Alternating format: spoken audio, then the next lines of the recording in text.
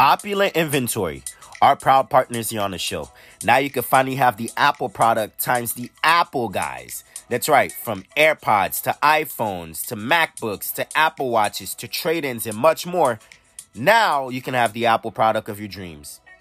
Promo code podcast gets you 20% off. That's right, 20% off on any Apple item. Visit Opulent Inventory, Nash and Gardy. Those are great guys on all social media platforms and on Instagram. Now, let's head back to the show.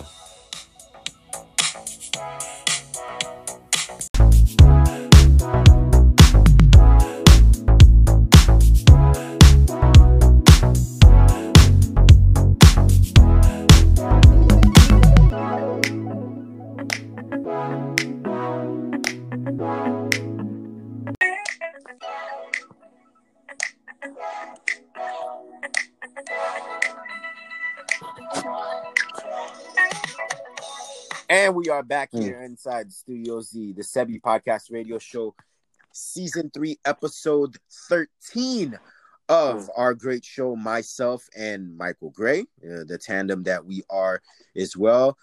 Gorgeous evening. This past week to stay in the New Jersey, New York area for the remaining of the up until about 2022. You know, so it's going to be no longer DMV Mike for a while. It's going to be New Jersey tri-state area Mike. So. Yeah. DMV is still home. Don't get it twisted. It's always gonna be home, you know. But right now, tri-state area. I'm up here. Okay. Adapting to this new wave, this new area.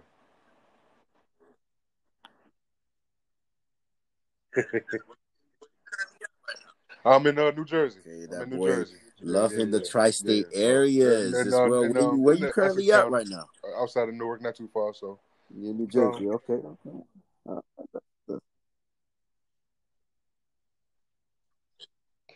Okay. Yeah, I got some family up there in Newark and also in Union City in New Jersey. So hats off. Mike's staying in the Garden State. That's right. They call it the Garden State. So that is good indeed. And for us, again, we shift our focus to sports where we had a great week, Mike. We're talking about week 9 of the NFL. A lot of great stuff that is going on. You talk about some of the biggest winners in this past week. Tua Tagovailoa now 2-0 with the Dolphins. Don't look now, but the Dolphins now, Mike, are 5-3 winners of 4 straight. And who else? Another winner. We're talking about what Dalvin Cook has done these last 2 games, only compared to the great O.J. Simpson and the great Walter Payton, putting up, Mike, over 500 yards on the ground, catapulting, backpacking this Vikings team to a 3-5 record as they look to potentially make a midseason run to get back into the race in the NFC. How's it shaping up? We know this year is a 7-team playoff, not your typical 6-team. So we'll see what the Vikes can do behind number 33. And, of course, other big winners as well. Lamar Jackson, they needed to get back on track, Mike. And Lamar did it in that second half. But we can't start off because the biggest winner of this week 9 was the New Orleans Saints, Mike. And I think that's where we should start off. The Saints being 4.5 underdogs going into Tampa. This is a Tampa team that was rolling, Mike, really rolling. Tom Brady was in MVP considerations, 3rd in the league in touchdowns, to only 4 picks. This team was rolling. Gronk was getting involved. You had AB coming in. The defense was flying around. They had a top 10 defense, and they were 2nd in the NFL only to the Pittsburgh Steelers in sacks, Mike. So, and then the New Orleans Saints just gave him a rude awakening. Absolutely, and when you the look road at through the NFC game, South, it was very must telling. come What through the Big screamed to Easy me when I watched not the through New Tampa. Orleans Saints run roughshod all over the Tampa Bay Buccaneers was you had a situation where you had a team that's trying to figure themselves out currently versus a team that's been there before and has been one of the most consistent regular season teams over the last 4 years. Tampa Bay is still a team that's trying to find their cohesion offensively and as a total team. You know, they're plugging in new players. Antonio Brown's first game back. Gronk, like you said, Gronk is finally starting to get his legs under him, and Brady and Gronk are getting that connection back. You have so many different players, trying to fit into this system, and so many uncertainties for this Tampa Bay team. Whereas on the other side, you have Sean Payton and Drew Brees, who have been one of the longest tenured quarterback head coaching duo in the NFL right now. It's a consistent, cohesive unit that we've seen from the New Orleans Saints. It's not a question of what they have to figure out or what moves they have to make or who do they have to plug into their system. This is a team that already has a system. They already have players that have bought into this system, and they know how to win regular season football games, as they've been the most successful regular season team over the last 3 or 4 years. So that's all there was in this game. This was a team that looked more cohesive. They looked together. They put all the pieces together on both sides of the ball, and they came out and said enough is enough. They heard that they were the underdogs all week.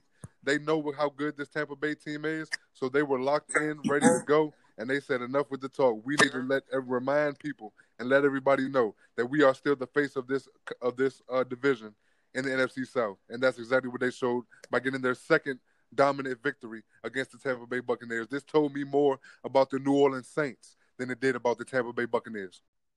Yes, it did, Mike. And more importantly, they win the season meetings between these two teams. So the tiebreaker, the Saints have that, and that can bode well for them as we get into the latter parts of the season, Mike. And the Saints don't look now. After a 1-2 start, they've wrapped up 5 straight, and without Mike Thomas. That's very impressive. What was more important to me that stood out to me, Mike, was Dennis Allen, because you think about the Saints. Yes, they got some great players on the defense. We know about Marshawn Lattimore. We know how great Cameron Jordan is, but quietly, this defense is starting to round into form. Gerardo Davis and some of these other guys that they have, PJ Williams, they're starting to play. Jack Rabbit, we know how great he's been with your New York Football Giants, and all of a sudden, the key pieces are starting to come, and I love the game plan Dennis Allen did. They said that, all right, okay, this is what we're going to do. What's been a blueprint to stopping Brady? You're going to have to get pressure up front with 4, and with 6, with 5. You got to come and you got to pressure him. You got to blitz. Now, we know Brady's great against the blitz, but they did a great job scheming ways to get some of their athlete players to be able to confuse Tom Brady. Something that, Brady's seen all the defensive schemes throughout his career, but I think Dennis Allen did a great job against them. And, you can't stop all these elite receivers, right? What they said was, okay, we're going to do this. We're going to double AB. We're going to double AB, and we're going to double Gronk. We know Marshawn Lattimore, you got beef with Mike Evans. You've owned Mike Evans thus far since entering the league. We don't believe one-on-one that as great as Chris Godwin is, he can beat us one-on-one in the slot, and that was the difference maker. Jack Rabbit was on AB. They put Marshawn on Mike Evans, and they said, you know what, let's tangle. And at the end, I thought the defensive game plan for the Saints was the telling story of this ball game. Offensively could not be stopped in the first half. That fumble that Jared Cook that Jared Cook had at the goal line when they were up 7-0, had it not been for that fumble, along with the drop that he had in the red zone on 3rd and 7, which held him to a field goal, that score could have easily been 42-0 at halftime. I mean, New Orleans offensively could not be stopped in the first half. They did whatever they wanted to. And, the saying about Drew Brees and about this New Orleans offense is their inability to push the ball down the field, and Drew Brees' inability to get the big plays. But at the same time, when you're consistently getting positive yards, you have a quarterback that knows how to check the ball down and is not forcing the ball down the field into traffic or into bad situations. When you have a situation like that, at the end of the day, he doesn't have to have the big play, because other plays and intermediate plays can get it done for you as well. And that's what New Orleans is showing us right now. They're showing that they don't need to have a consistent big play on every single play. They know that they can march the ball down the field, time of possession, continue to keep that defense off the field. And but you're absolutely right. The defense was the telling story, because defensively, I mean, they dominated that entire first half with turnovers and getting key stops on 3rd down, pressure. It was a big-time win for the New Orleans Saints. Before New Orleans, great in the regular season. They'll be judged what they do in the postseason. Huge getting Emmanuel Sanders and Michael Thomas back for the Saints. They're ready to make another deep postseason run there as well. I want to talk to you about the Pittsburgh Steelers. Not your typical performance you thought about a team that came in 7-0, red hot, especially defensively. Number one against the pass, number one against the run. You can't do either or against them. And against a very inferior foe like the Dallas Cowboys, you thought that, the Steelers would probably put their foot on their throats. But give credit to the Cowboys. They made a game off of it, but I think late. One team Yes, the has Cowboys, more talent than the the other. Pittsburgh And Steelers I thought came Big into Ben this yet game looking again lackadaisical. engineering, You could Mike, tell another that fourth they quarter took the comeback. Cowboys for granted to some degree, and the Cowboys treated this like this was their Super Bowl because the Cowboys are one of those weird teams where, yes, they are 2-6 or had a 2-6 record at the time, but if you look at talent-wise, they have the ability to match up with teams like Pittsburgh and actually get the job done. And you saw that early on. You saw them make plays defensively. They dominated this game on the defensive side of the ball early on in the first half. Pittsburgh got that drive late and before halftime, that touchdown to James Washington, which was able to give them a little bit more rhythm offensively going into that second half, and they looked much more sharp. But at the same time, they still took this team for granted a little bit in the first half. I'm not sure what they expected from Garrett Gilbert at the quarterback position since they hadn't seen much of him. So it was one of those situations where, yes, at the same time, you got to give credit to the Cowboys because they came out and they fought.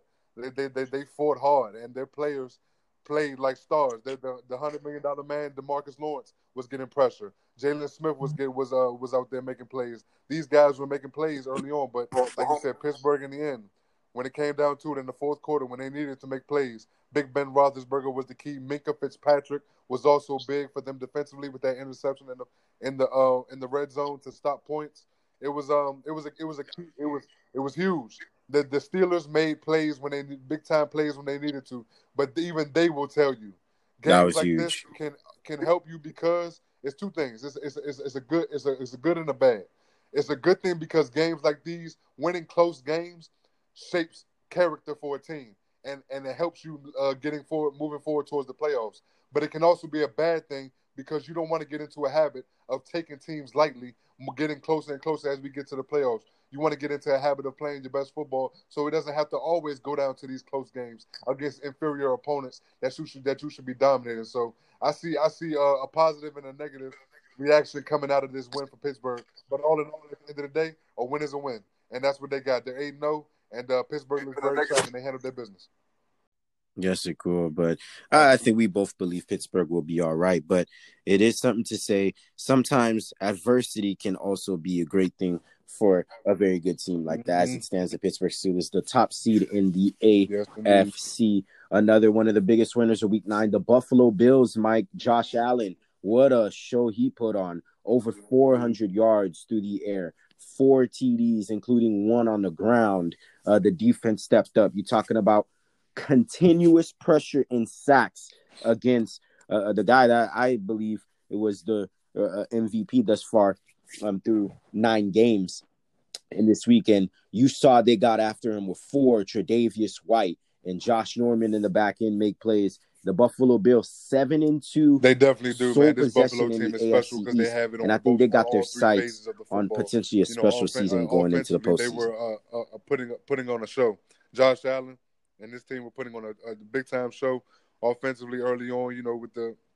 With the big plays and Josh Allen finding a way to avoid pressure and still find his players down the field. Stephon Diggs had a great game. I mean, this guy Josh Allen, not only does he have the arm strength, but he has the velocity. He has the legs to be able to scramble out the pocket in case it gets tight. It gets tight back there. So it's a very good football team that we have because Seattle had an opportunity to come back in that third quarter. You saw them draw closer, and you saw Russell Wilson try to make a comeback of it. But at the same time, this Buffalo team was too much. They were too poised. They were too ready, and they countered every punch that Seattle was ready to throw at them, and they bought it. They bought it heavy, and I'm intrigued because you got to know, Sebi, coming into this game for Buffalo, they were going on they weren't looking good for their previous 2 or 3 games. Losing to Tennessee, losing how they lost to Kansas City, and things that they weren't looking as well. But sometimes throughout the season, when you're a good football team, you'll go through those lapses like that where you're not playing your best football. But this was the game right here that can shape them moving forward for the rest of the season, and it's showing what this Buffalo team is really capable of because they balled out against a very good Seattle team. Of course, Kyler Murray, he didn't do bad himself there as well. What a guy that he is. And speaking of the Dolphins and some of these great teams, that leads us to our mid-season picks, our mid-season awards, Mike. This is the time where thus far, through the small sample size, we get to pick the best players and the standout performers thus far through the first half of the season. We'll start off with our coach of the year, Mike, and your coach of the year for you. He's a leader of men. He's one of the best. He's one of the best leaders of men in the NFL, if not the best. And what he's doing this year with this 8-0 bunch, what he did last year with the team without Big Ben was telling. But now that he has Big Ben back and this team is a more cohesive unit, a more stout on all levels. I love what I'm seeing from the Steelers. I love what I'm seeing from Mike Tomlin. He has these guys ready to run through a brick wall for him. He's my coach of the year right now. Actually going to counter that. I am going to go with Brian Flores, what he's done with the Dolphins. This is a Dolphins team that I thought would be much improved, but I didn't expect them to be this improved and potentially knocking on the door on a baby wild card berth. No disrespect to Mike Tomlin, great leader of men, 8-0 for the Pittsburgh Steelers, but I think without Brian Flores, we see how the Dolphins are without in disarray. So I'm going to go with Brian Flores as my coach of the year. Your comeback player of the year, Mike. It's a toss-up, Sebi. I love how Big Ben is playing right now, but at the same time, I also love how I'm gonna go with Big Ben. I'm gonna go with Big Ben so far. I'm gonna go with Big Ben. I like how he's playing this year and what he's leading this team to. I'm gonna go with Ben Roethlisberger. We'll agree with that. I think Big Ben Roethlisberger has been a huge reason why Pittsburgh Steelers is where they're at. Obviously, the defense, we know how elite they are with the players that they got on that side. But sometimes we see the offense. Sometimes we rather pedestrian and anemic and from getting slow starts. But in the second half, Big Ben is woken up, getting guys like Claypool, making a name for himself, coming out of nowhere from Notre Dame. And then we know about Juju Smith-Schuster, but getting guys in the national stage, getting involved in thinking about guys like Deontay Thompson and Deontay Johnson, who people don't know about. That is because of the equalizer of Big Ben Roethlisberger. We know how the Steelers are with Mason Rudolph and also Duck Hodges. Big Ben Roethlisberger is definitely my comeback player of the year. What about your offensive rookie of the year, Mike? From him. He's very poised in the pocket. I love his overall game because he has command of the team. And from the jump when he became the starter against Kansas City, what he was able to do, almost beating them, and then using that confidence to propel him for the rest of the way and what he's done now. I'm going to go with Justin Herbert. And I'm going to go agree with that as well, Mike. Joe Burrow, obviously, we know what he's done, over 300 yards. He's going to be special for years to come as well. But Justin Herbert, I mean, he's exceeded my expectations, Mike. 17 TDs, 25 picks as a rookie. And he's gotten the wins. He's gotten in the close games and things of that nature. Not a guy that expected to even start all these games this year. It was supposed to be Tyrod Taylor as the starter. He goes down. They don't miss a beat. You get Justin Herbert, and he's picked off where he's left off in Oregon, 17-5 touchdown to interception ratio. He has stood out to me hands down. I'm going to go with Patrick Queen as the offensive rookie of the year thus far. We talk about the defensive rookie of the year, Mike. He doesn't play like a rookie to me, Sebi. He plays like a 5 to 10 year vet that's been there before. And I think the fact that he's with Baltimore and being in that system and being in that organization has a lot to do with it. I love what I'm seeing from the young king. I'm going to give it to Patrick Queen. It's funny how you go young king and young queen. Okay. With that, there is funny there. I'm gonna go with Antoine Winfield Jr., the rookie safety for the Tampa Bay Buccaneers, and immediate impact, Mike. Immediate impact. We know how dismantled that Bucs secondary was. He comes in and makes an immediate impact. We know how great his father was in that slot as a slot corner. You can ask all the great slot receivers how good Antoine Winfield Sr. was, and he's just got that blood in him, Mike. Antoine Winfield, the guy can cover in space. He can tackle in space. You need him to blitz. You can put him down in the box. He's your hybrid safety that the league is starting to go to now. You need a guy like a Buda Baker and others that can just roam around your defense and just fly around. I like this. I like this kid. I like this Antoine Winfield Jr. guy. He's my defensive rookie of the year thus far here. And that ultimately leads us to our last two questions here. Our NFL executive of the year, Mike, thus far. But the guy from the GM from Miami, he's done a great job shaping this organization. And he's done an amazing job. I love bringing in Brian Flores in the first place and having him there, but just letting him coach and be the guy.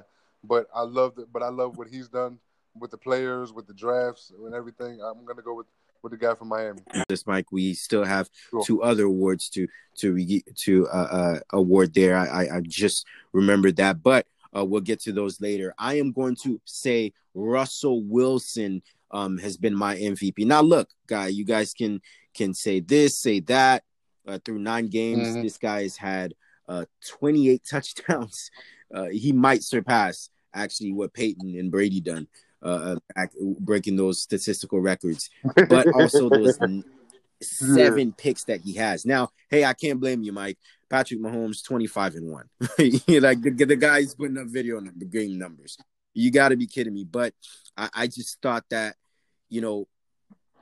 Russell Wilson has had more moments through these first weeks. That's like, wow, he did that. He did this. He did that. That's insane. Like, how did DK catch that? How did he fit that ball in there? I thought that he had more wow moments, and I give him just the slightest edge. But, hey, I can't go against what Patrick Mahomes has done as well thus far through these weeks. So it was really, really, really close, man. But I love what he's done. But he would be my MVP. Quickly here, Mike, before we shift gears to our segment 2. Our offensive player of the year would be who? It would have to be Russell. Like, before all the reasons that you said, Patrick Mahomes would be my MVP, but offensive player of the year, I'm gonna go with Russ. I'm going with, for all the reasons that you said about the wild moments and things of that nature. He deserves that. This one was really hard, Mike. There's a lot of candidates. You got Dalvin Cook, Alvin Kamara. I mean, you've got guys like Kyler Murray. This was really, really, really hard. What Alvin Kamara has done in the absence of Michael Thomas can't be ignored, Mike. He's kept this Saints team afloat. I love what he's done. But I'm actually going to go out on a limb here and think outside the box. I'm going to say Davante Adams. Mike, what Davante Adams has done right now through these four seasons, Mike, 3 seasons of 10-plus TDs. I don't know how he does it. I don't know how he does it. Obviously, it helps to have, Aaron Rodgers as your quarterback. But this guy, I mean, outside of Julio Jones and maybe even Chad Ochocinco, the way that he just beats people off a release. I mean, the smoothness, the ability for him to route run. And then in the end zone, in the red zone, he's just a red zone nightmare, being able to put up touchdowns. He is tied with Tyreek Hill right now for the league touchdown receptions. Davante Adams, Mike, and I don't think receiver is playing better than him at the moment. He would be my offensive player of the year. Very heavy. You're so right. Much for Green Bay being their sole weapon on offense. The way Dalvin Cook is playing, I got to go with Dalvin Cook. It can't be Russell. It has to be Dalvin Cook for me. Dalvin Cook has been special. Yeah, I'm going with Dalvin. It's not leading the league in sacks right now. The pressure that he gets on the quarterback on a consistent basis throughout the game is special. And you would have to watch a full Steelers game to really see how dominant T.J. Watt has been this year. He's been very dominant, getting pressure on the quarterback. But Aaron Donald has been sensational as well. So if I had to lean towards somebody, I would lean towards T.J. Watt. I love what I'm seeing from him so far this year. Mike, I would agree with you. I think this is a no-brainer. If you tell me, look, Aaron Donald, I think he's the best player in the NFL outside that is not named a quarterback. Aaron Donald, he's special. The best player in the NFL not named a quarterback. You can say he's been the best defensive player for the last 5 or 6 seasons. That's how great he's been. But T.J. Watt is just special, Mike. He hasn't gotten the sacks and stuff like that, but with the impact, Mike, the hurries don't go on the stats. pressures don't go in the stats. The tackle for loss is done. He's had quite a bit of those behind the line of scrimmage. I think T.J. Watt, what he's done to him outside, also with Bud Dupree, they're quietly being one of the best pass rushing duos in the NFL. And they've made life absolutely easy for guys like Minkah Fitzpatrick and Suton and Joe Hayden in that back end. So man, it's crazy. TJ Watt, they have two sons for on the sure. same team now. It's funny, the Watt brothers. You'd love to be their parents, Mike. That's crazy. You got to be your father got to be a man. Can you imagine all of the fights that these guys had growing up?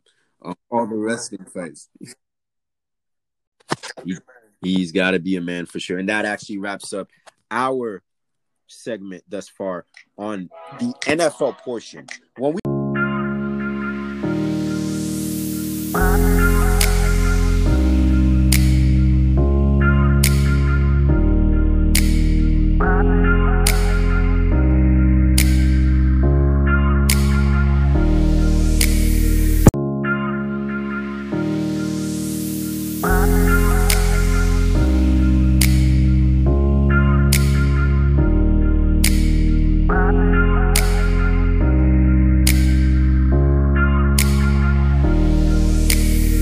third and final segment, Mike, here with the NBA actually, and also with college football. Excuse me, we've been mixing up sports there.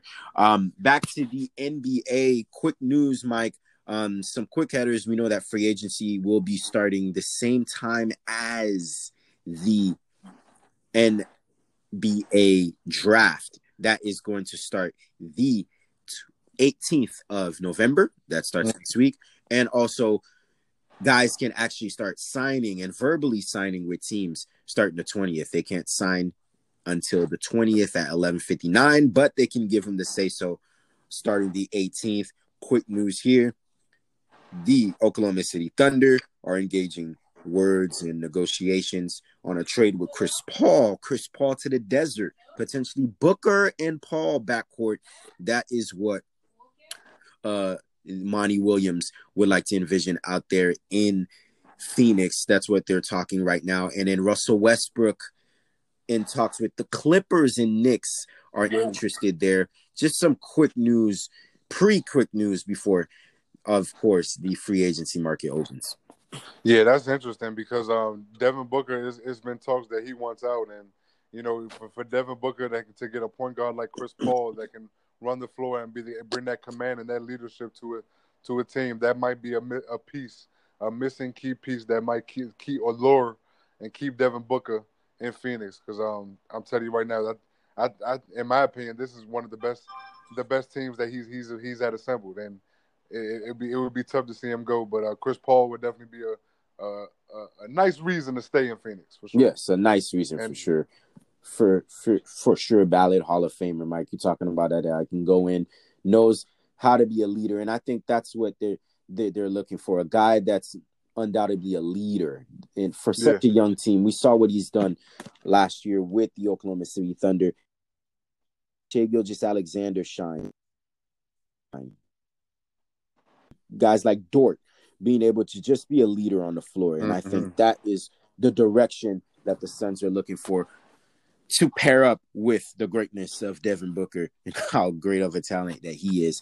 That is things to come. Other big news in the NBA, Mike, 72-game season is officially done. The NBA and the NBA PA have agreed to that.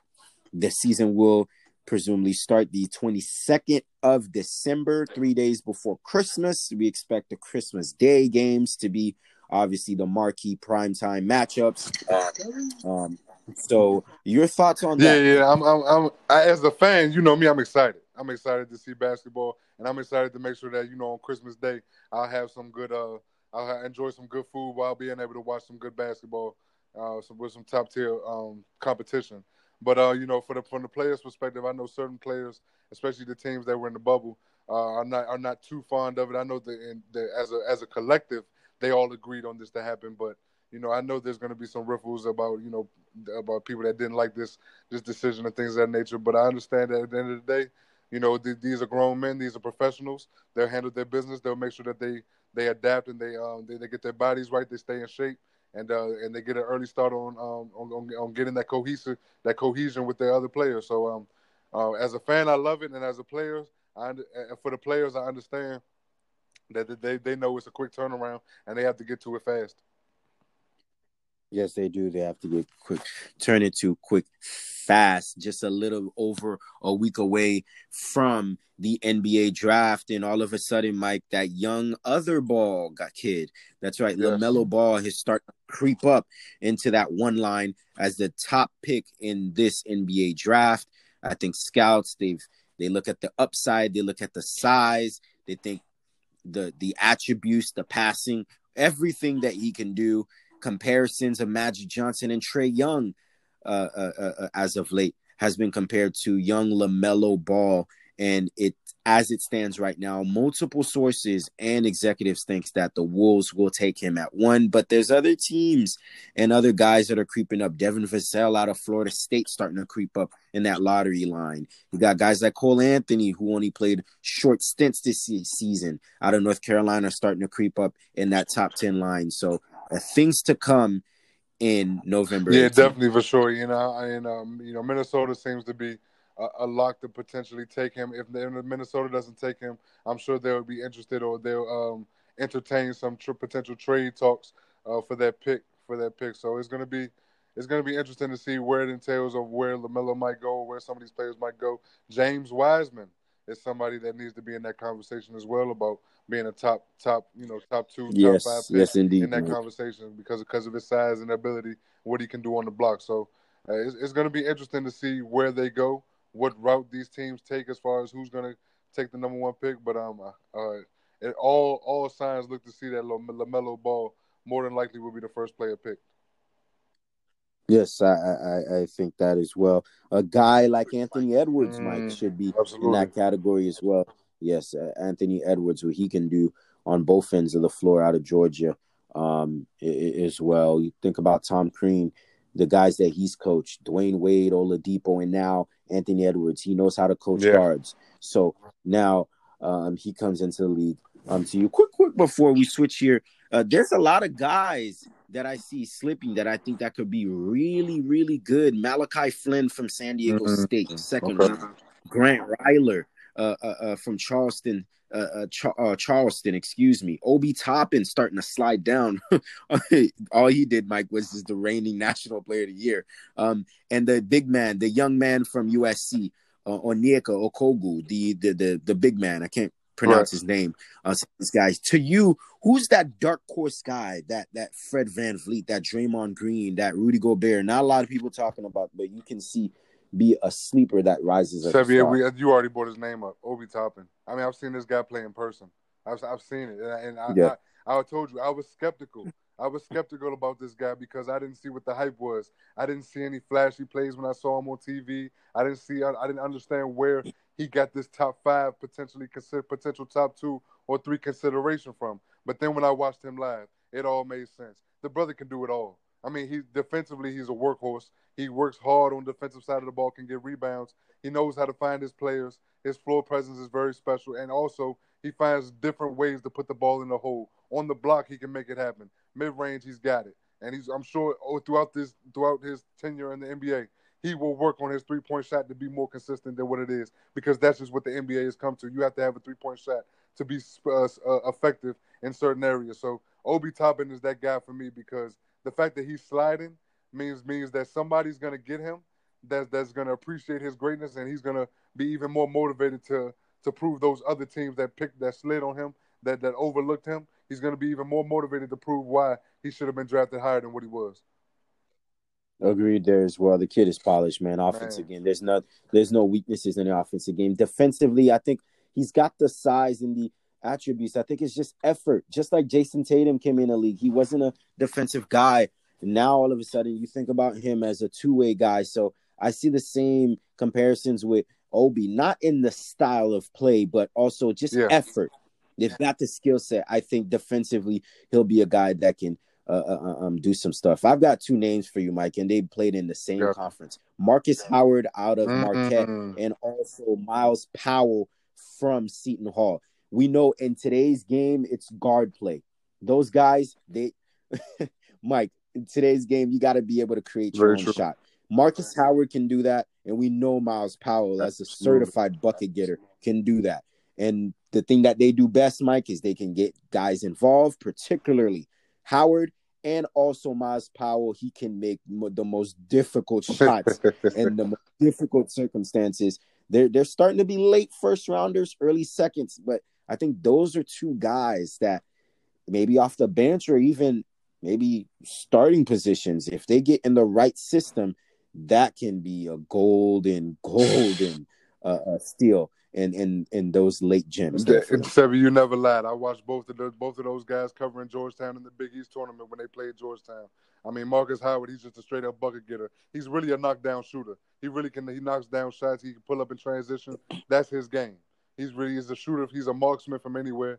But Miles Powell, you can make the case that Miles Powell is already an NBA player because Miles Powell had an opportunity to come out to the draft the year before, and it didn't work out, so he went back to school. But Miles Powell has been an NBA form and had that NBA feel to his game ever since last year. And last year in college basketball, you saw how dominant he was and how easy the game was for him on that level. I'm intrigued to see how he looks on in the NBA because he's already headed there mentally. I feel like he's already an NBA player and in NBA form right now. But yeah, those two picks offensively for what they can bring to the table, they're NBA players for sure. Yeah, they are NBA players there for sure. The college football season, Mike, this week, this special weekend that just passed, 2 top 10 matchups.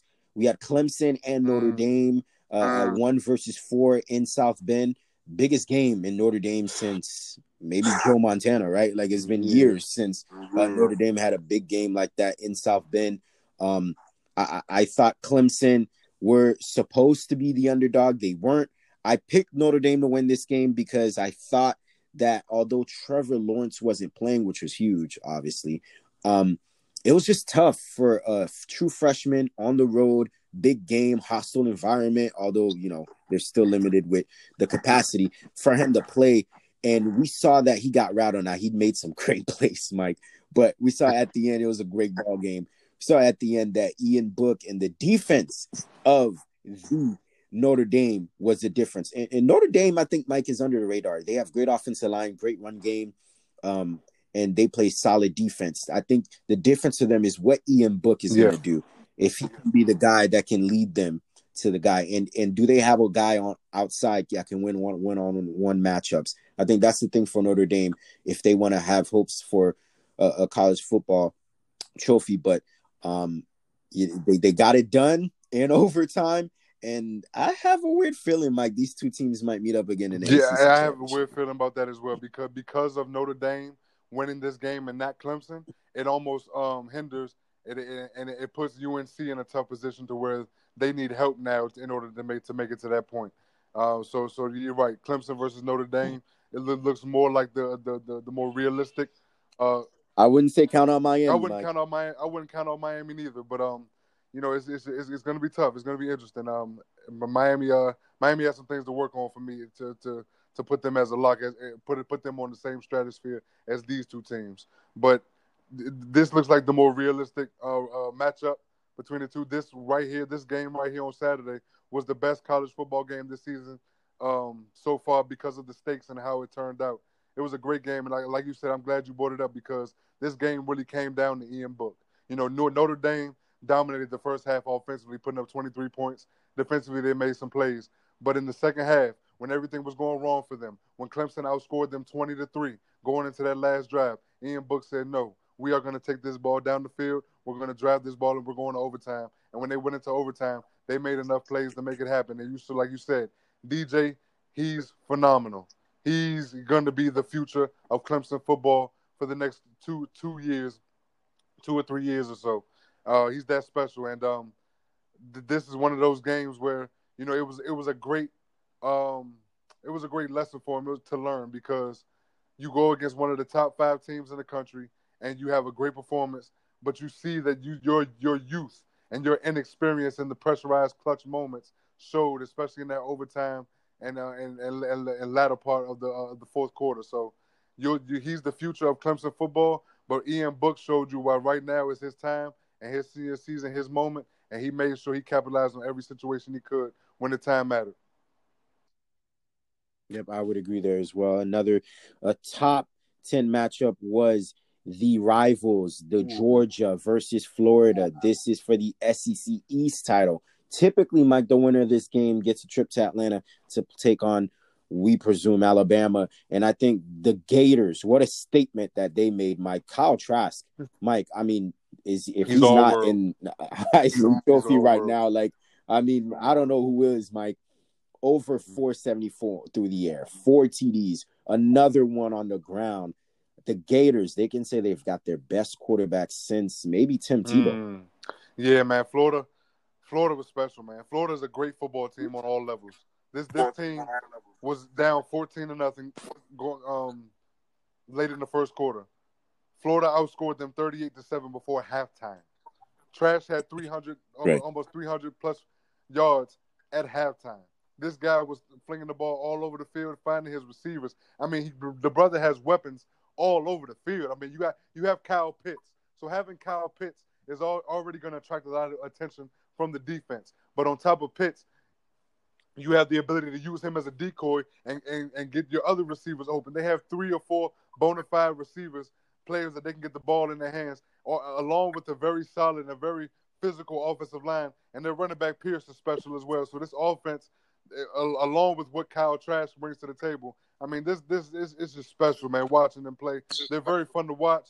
They give opponents defensively. They give them fits, and you saw that, and you saw later in the game how Florida's defense started to mesh and started to come together as one, and they started to play a lot better. I mean, this Florida team, top to bottom, showed why they're a top 5 team, and this Georgia team showed why they were fraudulent. They were a very fraudulent top 5 team in their own right, and then that's why they boosted all the way down. They dropped all the way down to number 12 because this Georgia team, although they came into this game 4-1, they were not very impressive to me throughout the season. You know, very, very lackadaisical to say the least, playing down to their competition, just not looking like the normal Georgia team that we've seen in recent memory. And it showed today against a very formidable Florida team. Florida is the real deal. Kyle Trask is a Heisman Trophy candidate, and I look forward to seeing what Florida does in the future as far as, you know, going against tougher competition, solidifying themselves as a top 5 team. Yeah, they're down here in Gainesville, here in Florida. I've heard them screaming, Mike. They're chopping here in the swamp. The Gators are back. I think the Gators are back in Kyle Trask, Mike. Remember this name. He's going to be playing on Sundays. This guy is special. Legit 6'3", cannon of an arm, deadly accurate. I mean, we're talking this guy throws lasers and darts, and we saw that there. And you're right, Mike. Kyle Pitts maybe the best receiving tight end in the country. They use him as decoys, and they get guys like Tooney, their special guy, in the slot. They move him out wide. Reminds me of a young, shifty Percy Harvin that they had in Florida during the days of Tim Tebow. They can line him up in the backfield, out wide, in the slot. He can play the X and the Y, and they use him to create matchups for them. And you watch the game, Mike, the Gators was beating the Bulldogs, who had the top, scoring defense in the league in the SEC coming in with just simple plays, and they were out and ups. They were just the wheel routes. They killed them on all the wheel routes, Mike, the wheel routes. The announcers said that. I thought it was quite pathetic, Mike. The wheel routes kept on beating them. They just kept on beating them. But the Florida Gators are back. I think they're on track to make it to Atlanta and potentially a heavyweight clash against the mighty Alabama Crimson Tide. Now, maybe Texas A&M might have to say about that, but I think that the Gators now have a straight, narrow set to go to Atlanta. Their schedule is very favorable. Yeah, it definitely is, and I'm glad you brought up Texas A&M because that is the one loss that Florida has this year, was going to Texas A&M. And it looks well, Mike, for the committee. If it comes down to that loss does look good. The more A&M continues to win, the more valuable that win looks, in their eyes, and that was a huge win for them. But you're absolutely right. Florida, they right now they control the destiny. They're in the driver's seat, and there's going to be a heavyweight fight the rest of this way to see who makes it to Atlanta, who faces Alabama in that SEC championship. You're absolutely right. Right here as well. Now, some of the not so much teams, Uh, Michigan, right? Their worst loss under Jim Harbaugh against Indiana. Mike, Indiana is not supposed to be a basketball school, right? Indiana all of a sudden put it on them. There were thoughts saying that this could be Harbaugh's best team ever, and they just got walloped in Bloomington, Indiana, and now they're unranked. Mike, I think Jim was already in the hot seat. He might be Yeah, it's boiling. he It's might be boiling. under the It's in the furnace inferno. now. It's almost over with at this point. You know, every year we say Jim Harbaugh's in the hot seat, and we wonder. It really comes down to that game against Ohio State, whether or not he's going to keep his job, or whether or not going into next season is he going to continue to be in the hot seat. But at this point, you don't even have to wait for the Ohio State game because he's already got the pot boiling before we even get to that point. 3 or 4 games into their season, and a lot of it isn't always all on him. You have a lot of players who are missing because of the COVID, and it's a lot of different. Everything is a lot of lopsided this year. You have situations where you have some 7-0 teams going against 2-0 teams who started their season late. So it's very different now compared to other seasons in the past. But at the same time, this Michigan team does not look organized. They do not look disciplined. Are not functioning as a team right now, and it's showing. Indiana, I'm going to give some credit to Indiana. Indiana's a special ball club. They came into this game ranked top 15, 13, I believe, on Saturday, and they showed why. They showed why they're a formidable team because they can throw the football, they can run the football, they have special weapons on the outside. This Indiana team is going to be a force to be reckoned with. They're going to a bowl game for sure coming up, but this told me a lot about Michigan and the fact how inept they look and how inept they are as a team this year, and it doesn't look good for Harbaugh right now. It doesn't look Harbaugh as well. We'll see. 13th ranked Wisconsin goes into the big house in Michigan this week. Wisconsin 4-point favorite. That's not an easy game at all. Wisconsin, very good running game. Very good running game. They'll be tested, Michigan for sure on that game. We shift to week 11. Not big mutton. The biggest game this week, Mike, we're probably not going to see the reigning champions LSU hosting number 1 Alabama. Alabama, catapulted Clemson after their loss in last week. Clemson sliding to 4. Number 1 Alabama at LSU. Ed Orgeron versus Nick Saban. I think Bama's trying to get some upset. They're trying to get some payback for what happened last year. But, Joe Burrows, they don't grow on trees. We're not going to see that, Mike, because of COVID-19 again, postponing things. In fact, 3 games in the SEC won't get to see. Number 5, A&M at Tennessee, we won't be able to see that as well. So the marquee matchup of this week, Alabama at LSU in Death Valley, we're going to have to wait a few weeks for that. This COVID-19 situation is really it's not only messing up the games and stuff for the viewers, but it's messing up the rhythm for these players and these teams, because people got to understand, when you're playing football and you're in a certain rhythm and you're in mid-season form and you've been consistently practicing day by day and you're on a certain routine, you're mentally on this path. When you get cut off and you have to take a week off or 2 weeks off, that throws off everything. And you have to come back and you have to get back in rhythm. You have to get back to that form that you were in before you had to stop. And it's much more difficult than people who haven't played the game would think. And this is one of those situations that's going to be for them. LSU is a team that hasn't been the same ever since losing most of their players to the NFL draft last year with that dominant team coming off the championship. But at the same time, for Alabama's perspective, this is going to be tough for them, because not only does, for the games, it's going to be tough for them losing games. And moving forward, after this game, this LSU game that's supposed to happen on Saturday, depending on how much longer they have to stop, they might have to close their entire facilities to where they can't practice and things like that. So that matters, because not only can you not practice with your team, but you won't be able to watch film with the coaches. You won't be able to interact with them and really get the mental part of the game down as well. That's a key piece, and it's going to be tough. But this is what does Nick Saban preach? No excuses, no nonsense. find a way to adapt to any situation, and don't let the outside distractions control what you can control. So at the same time, having said all that, you have a leader like Nick Saban who's not ready to hear no excuses. He's going to have his team ready to go whenever they're able to come back and play this game and continue the season. Yep, indeed. So we'll see.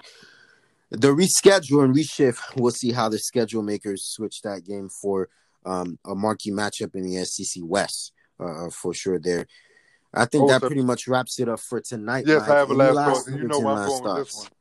The brother, people need to start paying attention to the Maryland Terrapins. Tua Tagovailoa's little brother, Taulia Tagovailoa, is special. Sebi, this brother is special. He's on another level.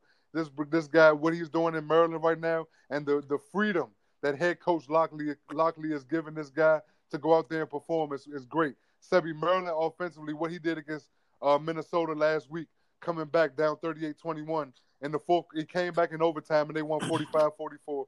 Dominant performance in the fourth quarter. This game against Penn State on Saturday, I mean, he flat out dominated from the jump. It was at one point they were up 35-7 on this team. And he just puts up efficient numbers. He knows when to throw the ball down the field. He knows how to pick what the defense gives him. He knows when to run, when to pass. Not only is he having a great season, their running back Jake Funk is having a great season as well. This offensive line is playing out of their minds. This defense is starting to come to form. They have weapons on the outside offensively like Demus Jr. and others. I mean, this Maryland Terrapins football team is special, Sebi. And because of Taulia Tagovailoa and what he's bringing to the table, I think people need to watch out. And I'm telling you right now, that game, Maryland against Ohio State, I'm telling you right now, that's the game. That's the game. I was just about to bring that up, circle Mike. On their calendar because Ohio State has been very dominant this year. However, they also have played down to their competition. So we'll see how that fares against a Maryland team because Maryland is coming and they are looking for Ohio State. I'm not saying it's a guarantee they're going to beat them, but I'm telling you right now, that's a marquee matchup in the Big Ten this year. You heard it first from the DMV guy himself. The Terrapins, 26-point underdogs, Mike. It sounds like you're saying that the Terrapins I have them covering for sure. They're going to cover, in my opinion, and it's going to be a much closer ball game than people are giving them credit for. Much closer ball game. Remember this. You're on record, Mike. You are on record. Next week, we will bring this. Justin Fields, Ryan Day, that high-octane offense coming to town. We'll see if that prediction, if you're standing by that and keeping that same energy next week, see what Taulia Tagovailoa does against a huge Big Ten opponent there. That wraps it up for us tonight, folks.